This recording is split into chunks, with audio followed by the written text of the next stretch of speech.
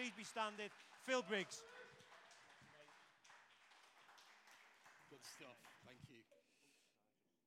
We'll just get the wires tangled from around my feet. Good morning, everybody. Oh, how alive are we in this place today?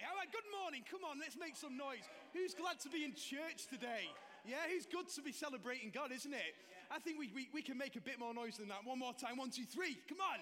Yeah, it's great to be in God's house. And can I just say back to Pastor Barry and Vicky that I'm absolutely privileged and honoured to be here this morning to share with you, just for them to make space for me to share on what is your platform, really.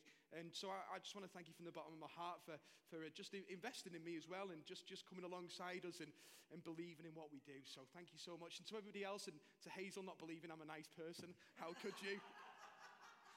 I'll tell you about me and Hazel later. We got a good banter going on, haven't we? But yeah, I've come to share with you this morning about local church, actually, and about you, and about me, and about these kids all over the world who are in compassion projects. And I'm going to share with you a little bit about that, but let me start off with you. I want you to know this morning that you are a world changer.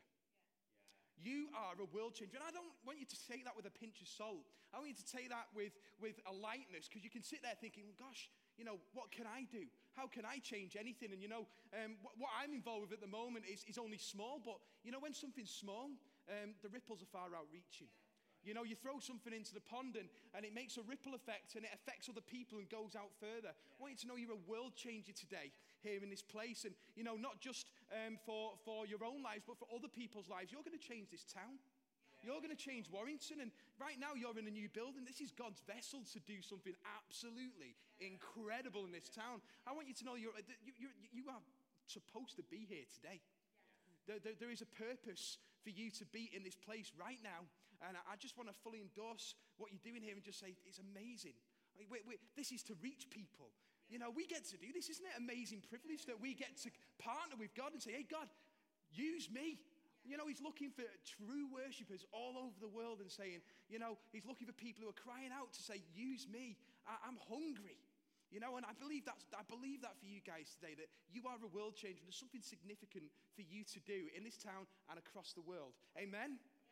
Good. Okay. Let me get into this real quick, because I don't know many of you, actually. There's some familiar faces, and which is fantastic. But I want to just get a kind of feel of where you're at. So just give me a show of your hands if you've actually ever heard of compassion before. Oh, that is amazing. Many people. That's great. Fantastic. Does anybody actually sponsor a child through compassion? Fantastic. Brilliant. Anybody sponsor too? No, sometimes that happens. That's okay. I do. Now, let me just share with you very briefly about how this has all come about, because Pastor Barry and Vicky sponsor a child called Josiah in Kenya. And they got in touch with me not so long ago, and the story goes like this, that this child, Josiah, had written to Barry and Vicky and said to them this, that you know, they told them about how they were doing in the project, but they signed the letter off with some really terrible news, which was the father of Josiah had decided to commit suicide. And I'm just going to impart this to you to show you where this is going, because, you know, it's really tragic what happened. He'd been conned out of his money. He was planning to take his family out of the slum area and so forth, but he'd been conned out of his money, and the child was very upset about it. Vicky rings me up upset saying, can I go and see him right now?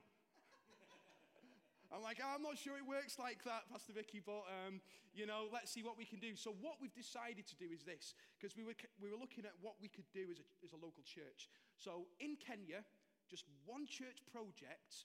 Today, I've got children with me just from one church project near Josiah in Kenya. And I don't know maybe what that looks like for you today, but these kids all come from the same place. And I'm going to share with you a little bit about that later on, okay? So, there's compassion projects all over the world. We've got over 1.8 million children who are sponsored all across the world. 1.8 million? Isn't that amazing? Gosh. And I know Pastor Barry's been out to our project in Ethiopia, went out as a VIP on one of our trips and got to meet many of the children out there and had a great time just seeing what happens out there. But 1.8 million children. But you know what? That's not enough. And do you know what? Inside this church building today, we're all in a seat today, but it's still not enough. You know, I think I read that the average traffic through Tesco's in a day is 2,500 people. And we as a local church ain't at 2,500 people. I believe we've got to step up, step forwards, and get out there to be really significant and do something in this town because you're involved. You can change the world for one today. So 1.8 million children sponsored. By 2020, we want to have 4 million children sponsored because every child is precious. Every child is known and cared for. Doesn't the Bible tell us that the hairs on our head are numbered? Doesn't it tell us that God knows the intimate details of us, that we were woven together in the womb, that we're precious, we're known? So isn't it important we give these kids the same level of attention that we get from our Almighty God? Amazing. So the local church is absolutely crucial. It's part and parcel of what Compassion do because we do it in Jesus' name. And we don't step away from that. We don't shy away from it. We see these children sponsored because we want to give them a hope and a future. We want to give them a hand up and a life, but we want to give them an eternal hope where they know the Lord Jesus, where they know the love of God, where that child can encounter God's presence through just basic one-to-one sponsorship. It's real simple. But over the last 12 months, let me tell you this. This is amazing. Last year, over 158,000 children responded to the message of Jesus Christ because of people like you, because of people like me, because of people all over the place sponsoring a challenge and saying, hey, God, use me.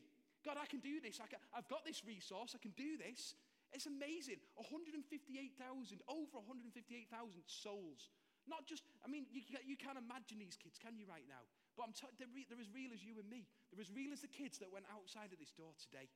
Amazing. But a local church, as Bill Hybel said, is the hope of the world. It's the hope of the world. You're here today because it was a hope to you. Hope, you know? It's funny, isn't it? But the local church is the hope of the world. And all across the world, it is reaching out to people who need to know the message of the gospel. Okay? And across those churches, we partner with over 7,000 of them, which is another incredible number. And we're still looking to grow that further. But we can't do it without you and me. In fact, you know, I look at what God's word says, and you know, sometimes if you're anything like me, you can think, God, why don't you just do it all at once? God, why don't you just heal a whole neighborhood, or just cast your hand over the town of Warrington, 220,000 people, and why can't they all come to church today and be saved? You know, why doesn't God do it all at once? Well, no. He doesn't. You know, God's word tells us in Luke's gospel that Jesus is all about the one. He's all about you. He's all about me. He's all about everybody else. You know, we've got the story of the lost sheep and how that story imparts. And there's 99 of them, but the one goes off wandering. And God's like, I want to chase after that one. That one is as important as everybody else. And then, you know, if you that was significant for the time of the day as it was agricultural. I don't know if you get sheeps and all that sort of stuff.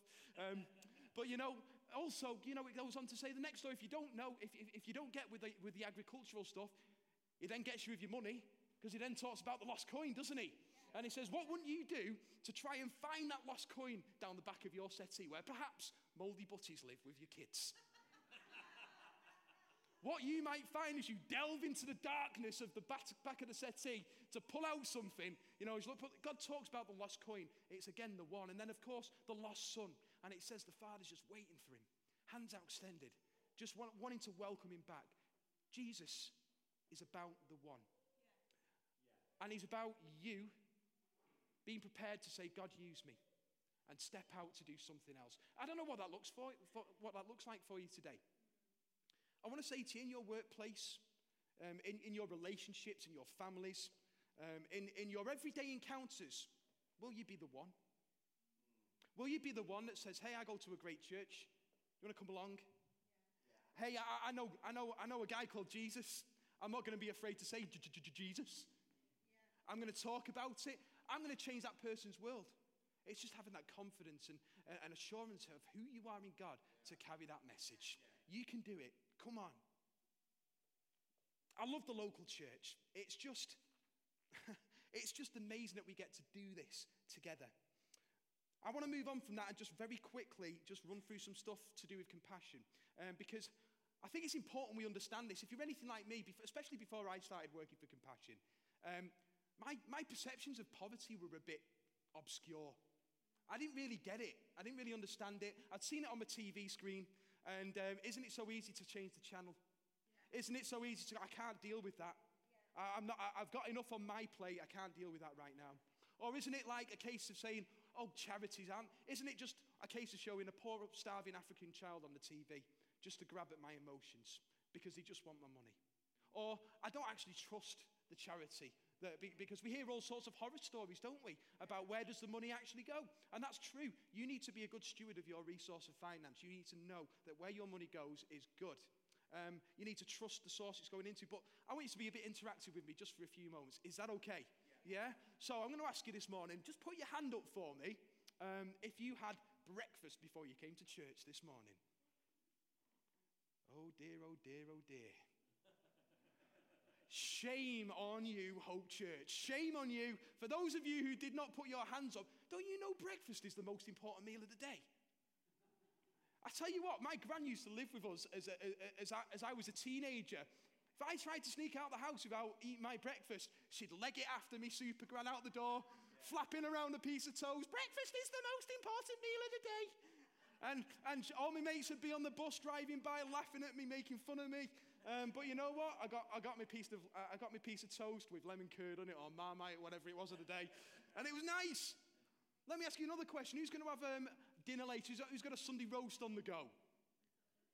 Sunday roast? Sandwiches. Are you going by the co-op? Yeah, going out. You're saving yourself. Sorry, who's having Sunday roast today?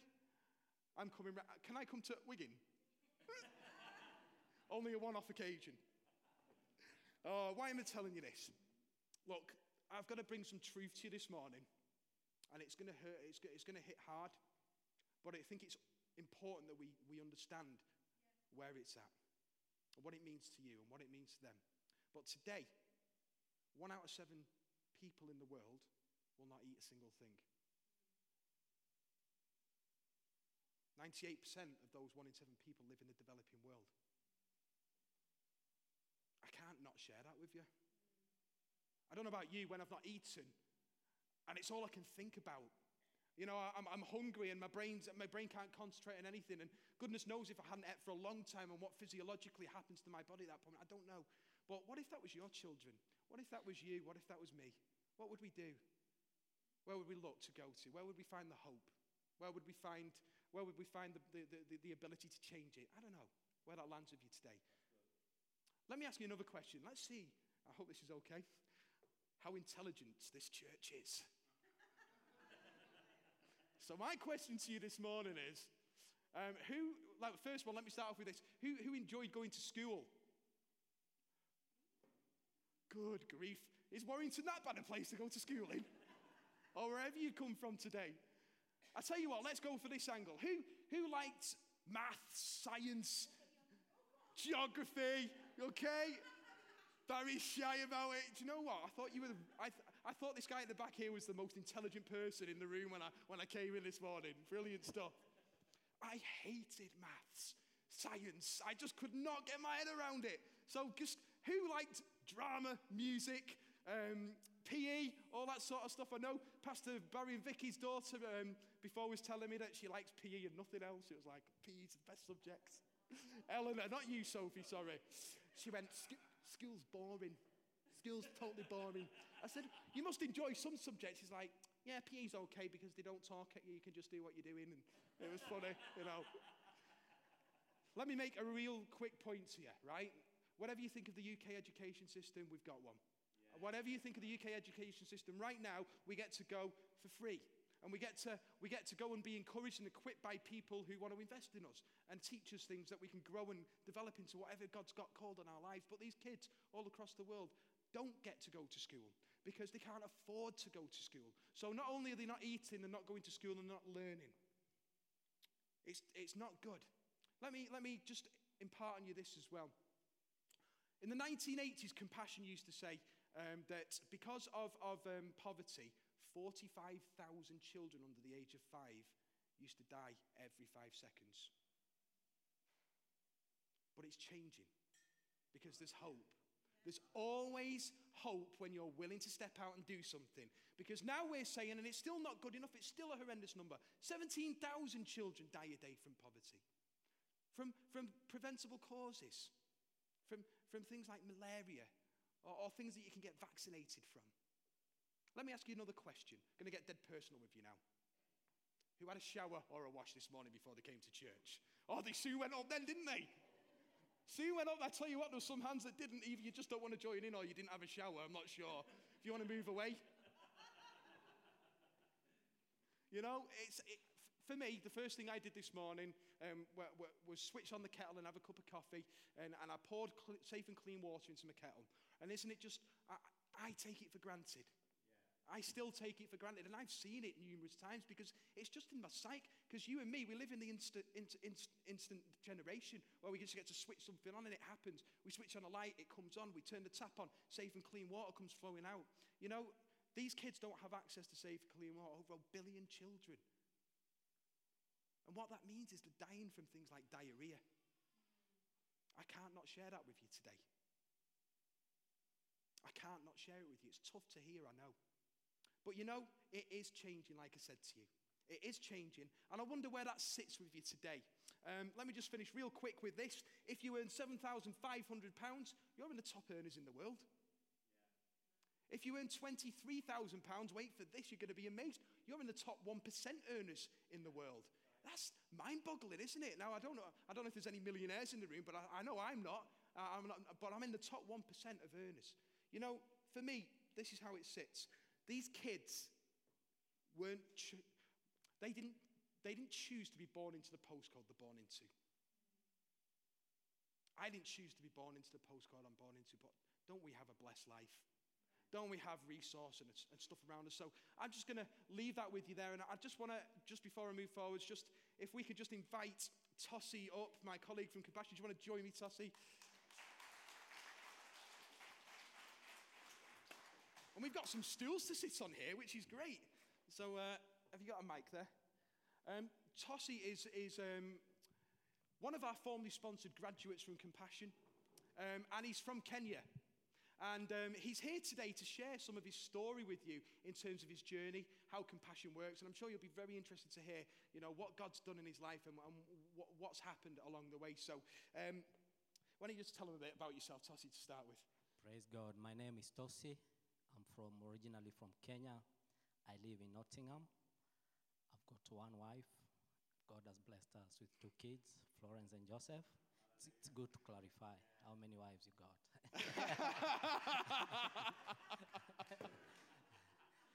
Yeah, so thank you for it was an incredible worship this morning. I enjoyed the worship. The presence of the Lord was in this place. Thank you, Pastor. Thank you, everyone in this church. Thank you for your hospitality. Welcome. We thank God for that. Amen. Tossie, you grew up in the slums of Kenya. Oh, yes. Why don't you start to tell everybody what life was actually like for you growing up? I grew up in Kenya in Mathare slums, and we used to share a single room. Me, my father, and my brother and my sister, just a single room. It used to be our bedroom. It used to be our sitting room. It used to be our kitchen, and it was so terrible. And I remember the time I was 5 years old. One day I woke up in the morning, and outside our door there was a child who was, I think there's a girl who aborted the child, and the child was left on our door.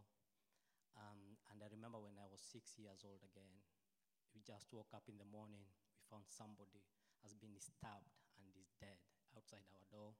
So in Mathare slums, that was life every day. It became normal. And also even to have like shower, we used to pay like 50p, but my parents could not afford even to give us 50p to go and have a shower. We used to use one toilet, like more than 100 people. So in the morning, you used to go and queue for you to use the toilet.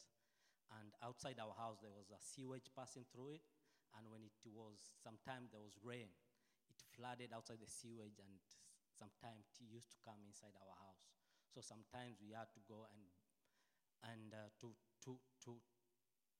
to our aunties who are well off, and we used to go and sleep there for a few days and then come back And also the house we were living was a house of iron sheets, and it had some holes. When it was raining, sometimes we used to put bucket under the roof so that the water, when it rains, the water just goes to the bucket. Because we used to share one room, me, my brother, my sister, my father, and my mom. So they used to have one bed. We used to sleep on the floor. So that was life in Mathare. And also sometimes we used to go without food for a few days because my parents could not even afford even to give us a meal every day. So sometimes we used to go even to the neighbors or go to the town center to borrow money to buy food. So that was life in Mathare. And also even to get clean water, it wasn't possible because we were forced to buy even clean water from town centers anyway because the water there was contaminated. So sometimes there was like cholera flowing up. I remember I lost 2 friends of mine, Peter and John, with cholera because they were infected. There was no money to take them to hospital and they had to die. That was life in Mathare. It's tough. It's real tough, isn't it, hearing that? I know.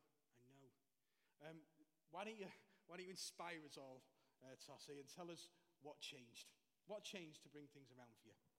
I remember this was back in 1993. It was June. I remember the date was on 20th. It was on a Saturday.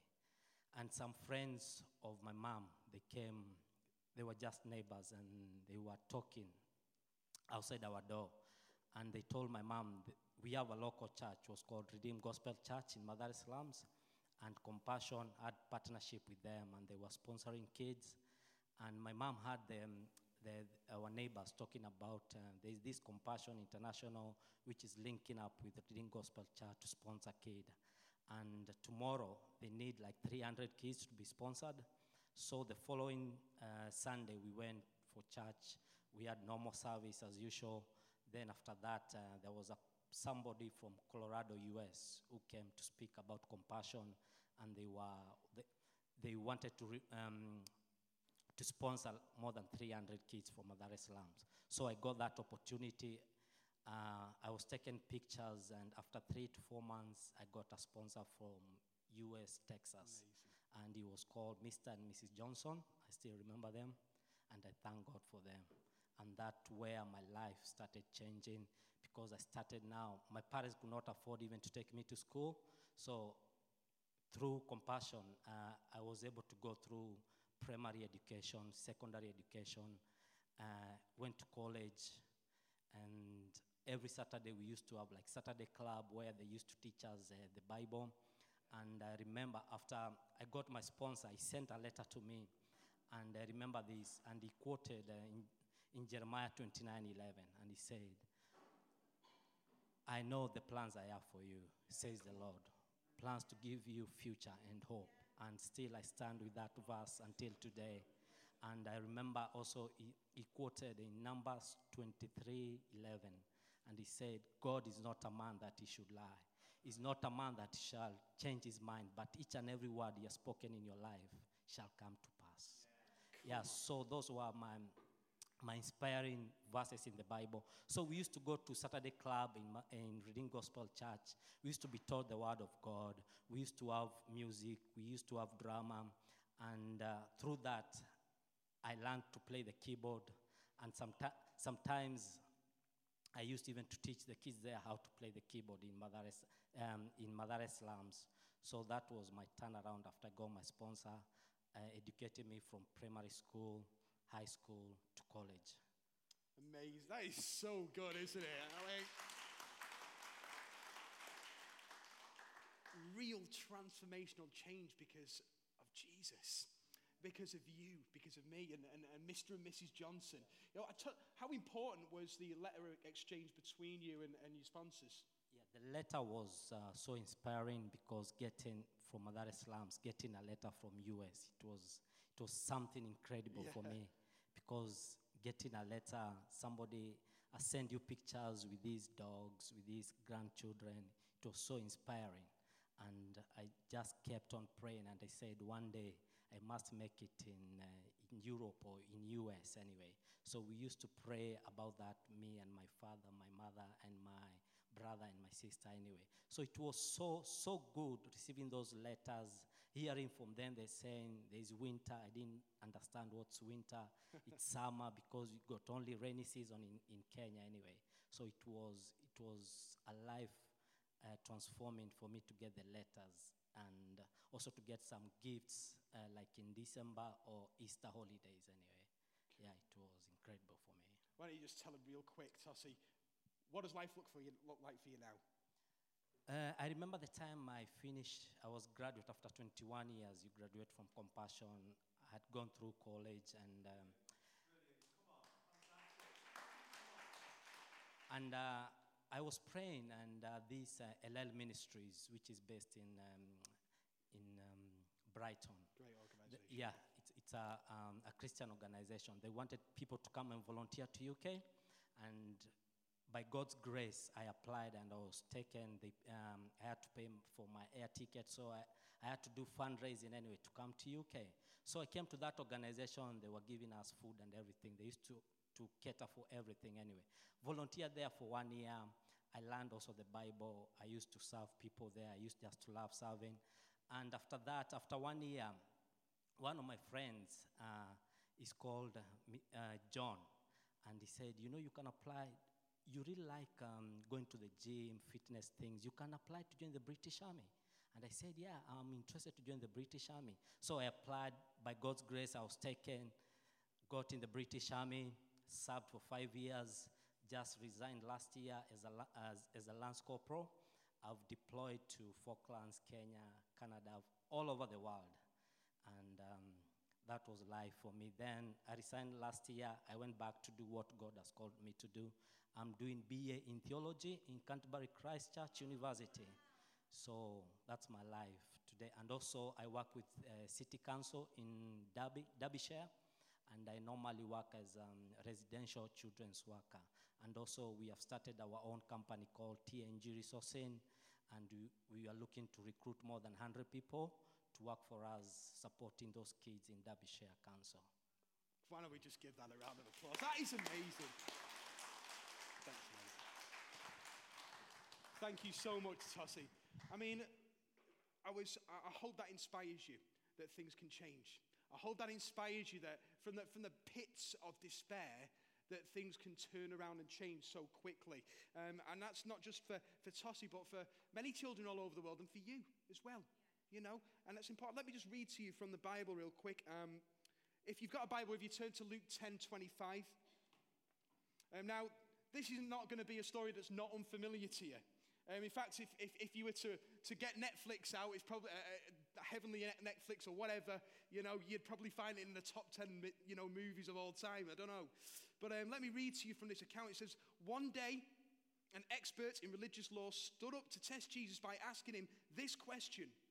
Teacher, what should I do to inherit eternal life? Well, he goes for the big one, doesn't he? He doesn't start small. Jesus replied, what does the law of Moses say? How do you read it? That's interesting, isn't it? The man answered, you must love the Lord your God with all your heart, all your soul, all your strength, all your mind, and love your neighbor as yourself. It's quite a list, isn't it? You know, it's quite a heavy expectation to step up to. But, you know, it says this, right, Jesus told him, do this and you will live. Yeah. Dead simple. Like Jesus ain't mincing his words here. He's saying, this is how it is. This is what you need to do. You've asked me a question. This is what you need to do. But a man wanted to justify his actions. Ever wanted to justify what you're doing? Ever wanted to say, God, no, I don't have to do that. God, I'm going to, no, someone else will do that. That's not for me. You know, but the man wanted to justify his actions. So he asked Jesus, and who is my neighbor? And Jesus replied with a story. A Jewish man was traveling on a trip from Jerusalem to Jericho, and he was attacked by bandits. They stripped him of his clothes, beat him up, and left him half dead beside the road. By chance, a priest came along. By chance. But when he saw the man lying there, he crossed to the other side of the road and passed him by. A temple assistant walked over and looked at him lying there, but he also passed by on the other side of the road. Then a despised Samaritan came along. Despised is not a very nice word, is it? Imagine someone saying a despised Warringtonian. A despised Liverpudlian. I don't know. It's not a nice word, is it?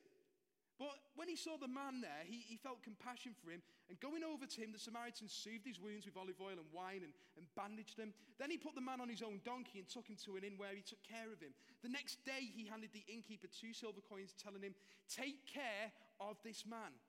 If his bill runs higher than this, I'll pay you the next time I'm here." Gosh. Now, which one of these 3 would you say was a neighbor to the man who was attacked by bandits, Jesus asked.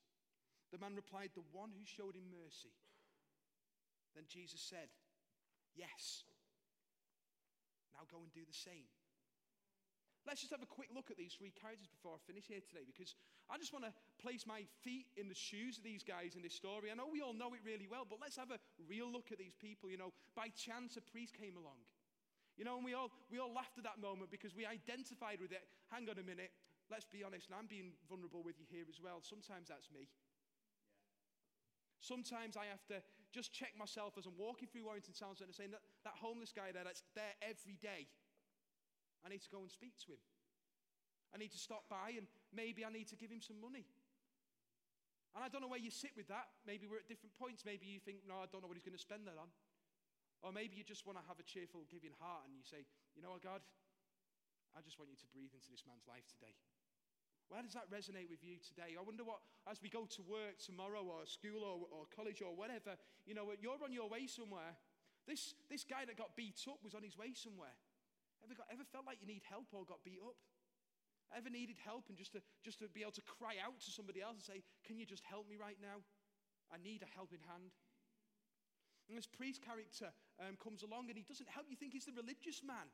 He's the guy from down the road at Hope Church, Warrington, and he's the guy that's going to help, But he doesn't, as the story goes. In fact, he crosses over to the other side of the road and he completely blanks the situation. I wonder what he's thinking. I wonder if he's thinking, I'm too important. I've got too much stuff on. I've got the whole temple to look after.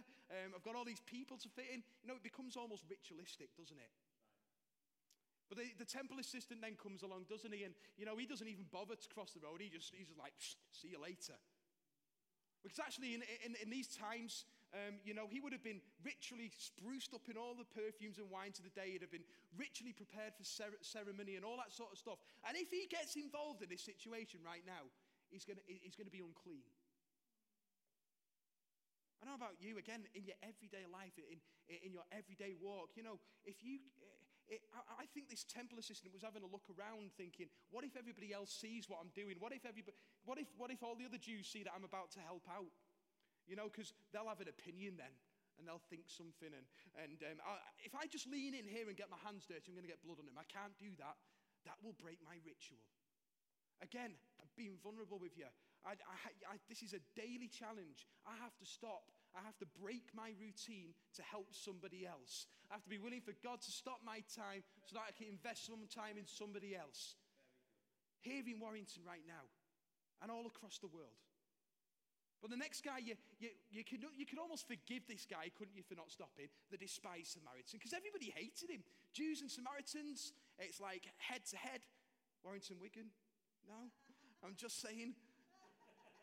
Jews and Samaritans, they hated each other. So you could just sort of say, I understand that guy passing by, but this really speaks out to me, because as a believer in Jesus Christ, as a Christian, I am called to make a difference. Are you called to make a difference here today? Because this Samaritan comes into the place of somebody that should have helped and he doesn't even have that faith. I don't want to be that person that loses out to bless somebody. I don't want to be that person to lose out. So this Samaritan, he gets down, he bandages the oils and wines around his knee. Well, you could ask a question at this point, couldn't you? You could say, do you know what? Has he done, I've done my bit now. I've done enough. I've soothed his wounds. Somebody else will now take the rest of the job on, because I've got to be somewhere. I've got to be at work as well. I've got to get somewhere. But he doesn't. The story tells us he puts his man on the donkey so everybody can see now. This is a big visual, cultural statement, and he's got the man on his donkey, everybody can see, and he takes him to the inn, and he goes, not just done his time now, he's put his hand in his pocket, and he's gone, there's some money. There's a significant investment. You know what? Take care of this man. And actually, if the bill runs higher than this, I will come back and take care of the rest of it. Isn't that generosity? overflowing. You know, Proverbs tells me the world of the generous gets larger and larger. You know, it tells me to be a cheerful giver, and I want to be that person. I don't know about you. How does that land with you today? Do you want to be a person who blesses beyond overflow? Because it tells us, pressed down, shaken together. You know the Bible verse that we can receive back, and it's not about having a heart to receive back, but God promises, test me in giving. Amazing. We've just heard the story of Tossi and his amazing journey because somebody chose to invest in his life. Let me tell you real quick. I've also been to Ethiopia where Pastor Barry's been. And, you know, I remembered this lady. We'd gone through the chalets and the slum area.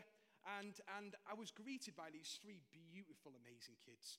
And this old lady came to the door just behind them, and she welcomed me into a home. And I walked into the home, and there was just an old mattress on the floor. There wasn't much else. And she insisted that I took seat of honor in her house.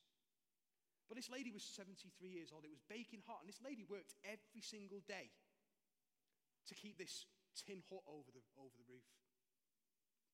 And she kissed me on the cheek. She hugged me. And she said, thank you so much for what you do. Without you, I don't know what we would do.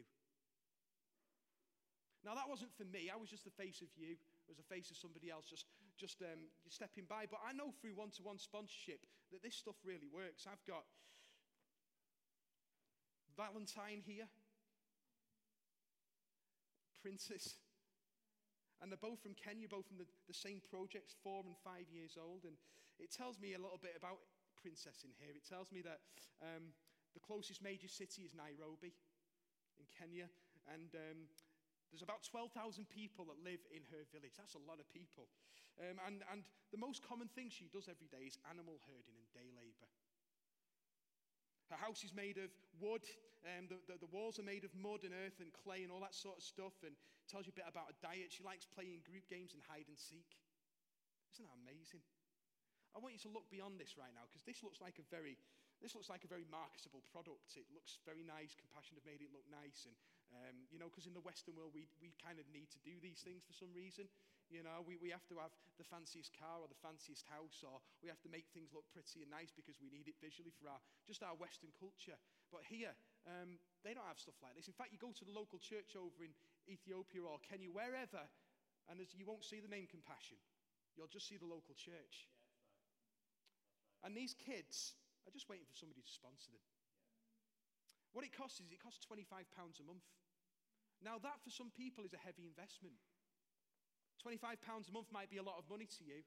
I know it was to me when I first sponsored my first child. But you know, I sponsored Miriam, who's now 14, and the letter I got back from her last time said this. She said, I'm doing great in school, I'm top of my class, she tells me, much cleverer than me. And she tells me I'm leading youth ministry in church. Isn't that amazing? That she's praying for me. That she loves me. When am I gonna see you, she said. Your loving daughter, Miriam.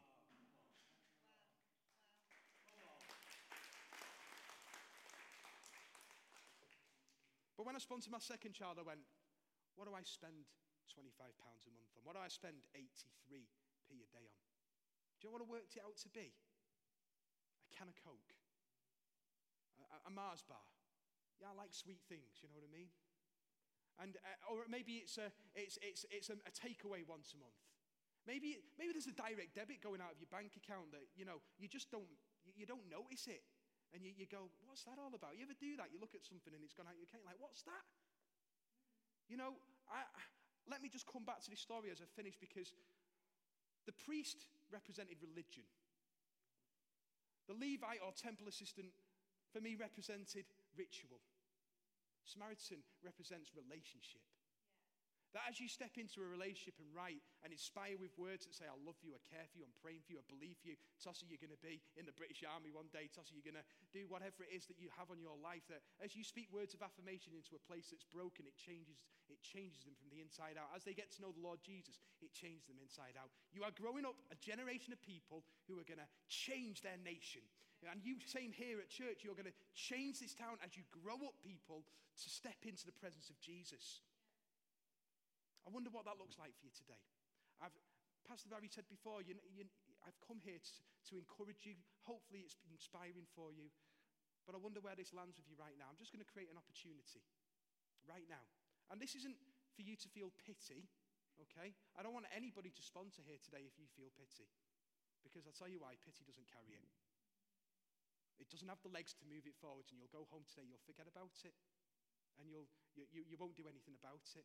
But you see, when you allow compassion to swell up inside your soul, to love the Lord your God with all your heart, all your soul, then it gets moving and it gets legs on it. And I believe you are the wheels of motion here today, that you can do something significant in this town and here today. So if you would like the opportunity to sponsor a child, I just want to give you the opportunity now, so there's not a big pile of people at the table as I'm hoping for, you know. I wonder if that's you today. If that's you, why don't you just put your hand up and someone can get a profile to you. Thank you so much. There's a team around the building. There's two here, pastors at the front. Brilliant. Thank you so much. There's a lady here and a lady here. And Tony at the back. God bless you. Thank you so much. Is there anybody else? There's a lady here that's not been given one yet. Thank you. I'm sorry, I don't know your name. I'll get to know it in a short while. That's amazing. Thank you so much. Is there anybody else just before I finish? That's fine. If I can just ask for those of you that have got a form, these are real children and real lives. So do fill them out and bring them straight back to me. Please do not go home with them, because that means they'll go out the system for 4 weeks, and I need to get these kids sponsored. I need to see them set up and going into the promise that God's got for them. I'm just going to finish here. Pastor Barry, do you want to come up with me? Yeah? Okay. No problem.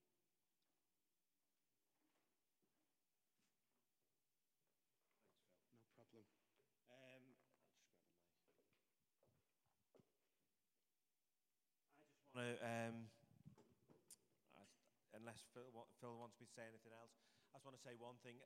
This is bringing Phil in and bringing compassion in is not something that we've just done as a whim or something that we've not thought about and we've not planned. As Phil's already mentioned, back in end of November, beginning of December last year, I went out to Ethiopia, to Addis Ababa, to go and see what the work that they do there at Compassion. And literally the story that he was talking about, in fact, of Tossie, where he grew up, I saw, as he's talking, I've got a picture in my mind of one of the last families that we went to see, and they lived in that house. There was literally an open sewer running next to it. They never mentioned about the flooding, but obviously that's going to happen. You know, you get heavy rains, that's going to happen, that's going to be the case.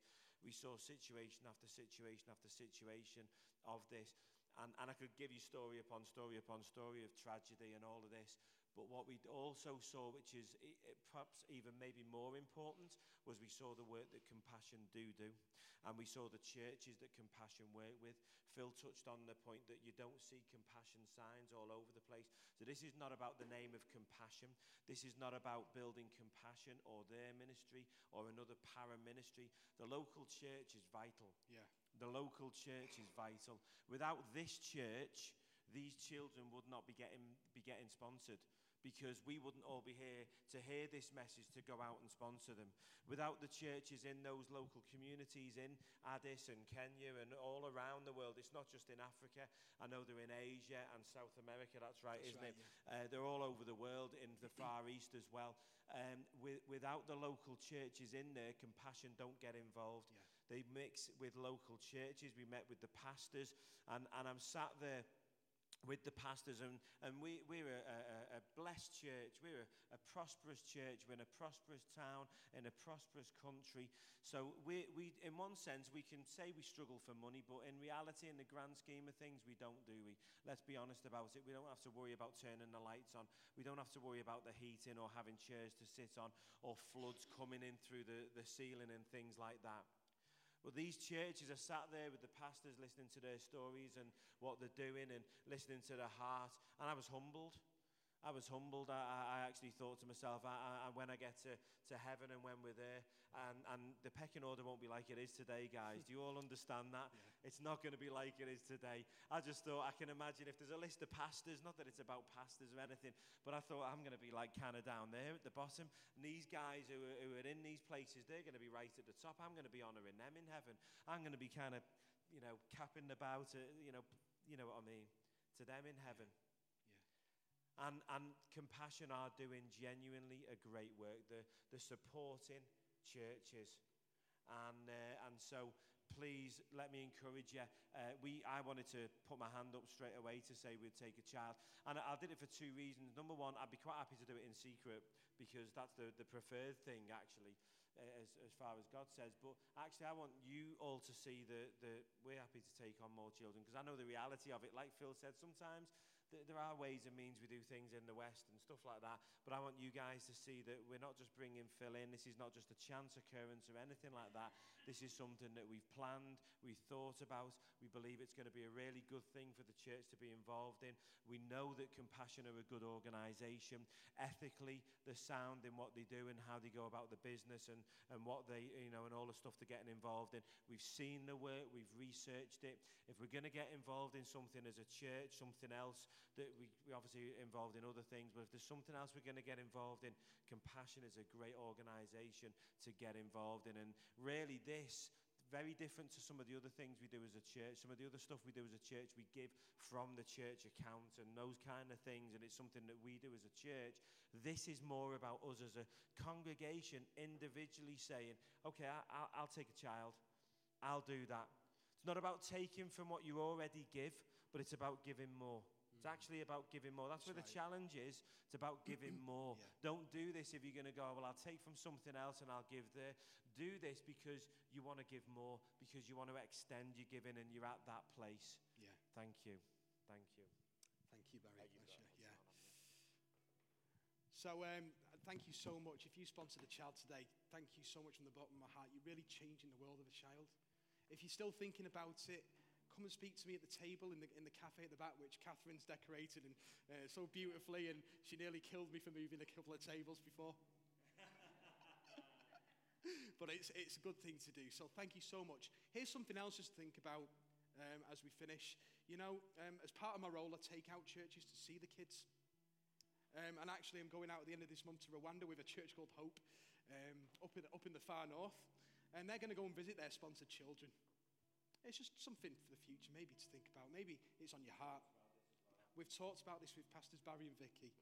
I believe there'll be something significant that happens from here. So can I just pray with you as we end it? You might choose to bow your heads if you want to. I'd love to just pray over you right now. Father God, I thank you that you are the King of Kings. Lord, I thank you that you are our Heavenly Father. And Lord, you're over every situation in this room right now. God, that you know the intimate details of our lives. You know exactly where we're at. You know our hearts, the very inside of all our hopes and dreams. God, you know some of us today are maybe looking for our finances to be better. Lord, maybe some people are looking for relational healing or something like that. But God, I just pray you rush into every heart right now. And God, that you would speak to the deepest part of us, Lord, that you love us, you care for us, you're for us. God, that you love us so much that you send your only Son, Jesus, to die for us. Lord, I thank you for today. I thank you for generous hearts and spirits overflowing. God, I pray you bless them. I pray that you really overflow in those situations, God.